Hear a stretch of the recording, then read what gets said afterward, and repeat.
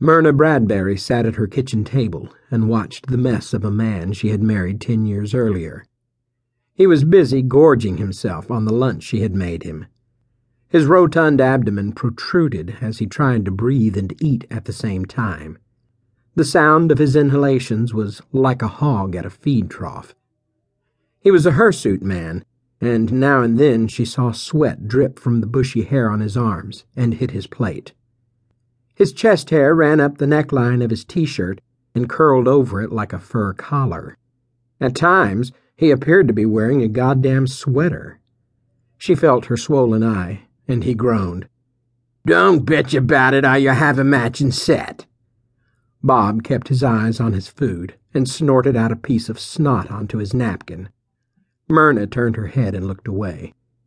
He had once been a handsome and fit man, but he now had folds of fat contained inside a far too small t-shirt stained with perspiration, soil, and grass clippings. He had a grizzled beard and chipped teeth. His black hair was greased back from his forehead, and he had developed a bulbous red nose from the alcohol he consumed on the job or at home. She had been 10 minutes late with his lunch, and for that she had received punishment.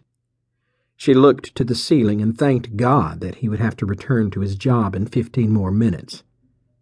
Then she would be free to ice her swollen eye and plan her next move. Myrna was a patient woman and had given him more than one chance to change, but he never did. "I have to finish the gardens and landscaping for that new family in town. They're moving in today.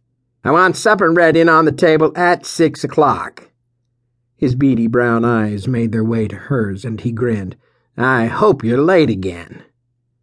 He tossed his napkin atop his empty plate, grabbed his baseball hat and keys, and left the house through the kitchen door. Myrna cleaned up his mess and went to the freezer to get some ice. She made her way to her sewing room and held the ice bag to her swollen eye as she scoured through her sewing implements.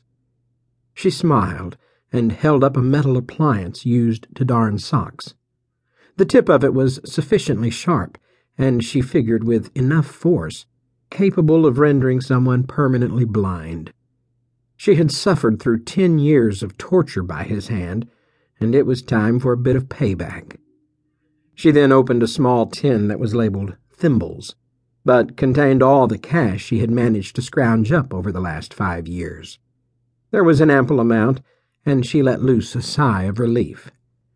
She then made her way to the medicine cabinet in the bathroom and spotted a long-forgotten sleep medication that the good doctor in town had given her. The doctor, her savior, was the only one in town who knew of her plight, or so she thought. She checked the expiration date to find it was nearing its end of life, so she'd better not let it go to waste. She slipped the medicine inside her cooking apron and went to the kitchen to prepare her husband's supper. It was one he was sure to enjoy, and in all likelihood would never forget. She would make it a memorable candlelit meal. She dug out her recipe box from the cabinet, picked out his favorite dish, and got to work.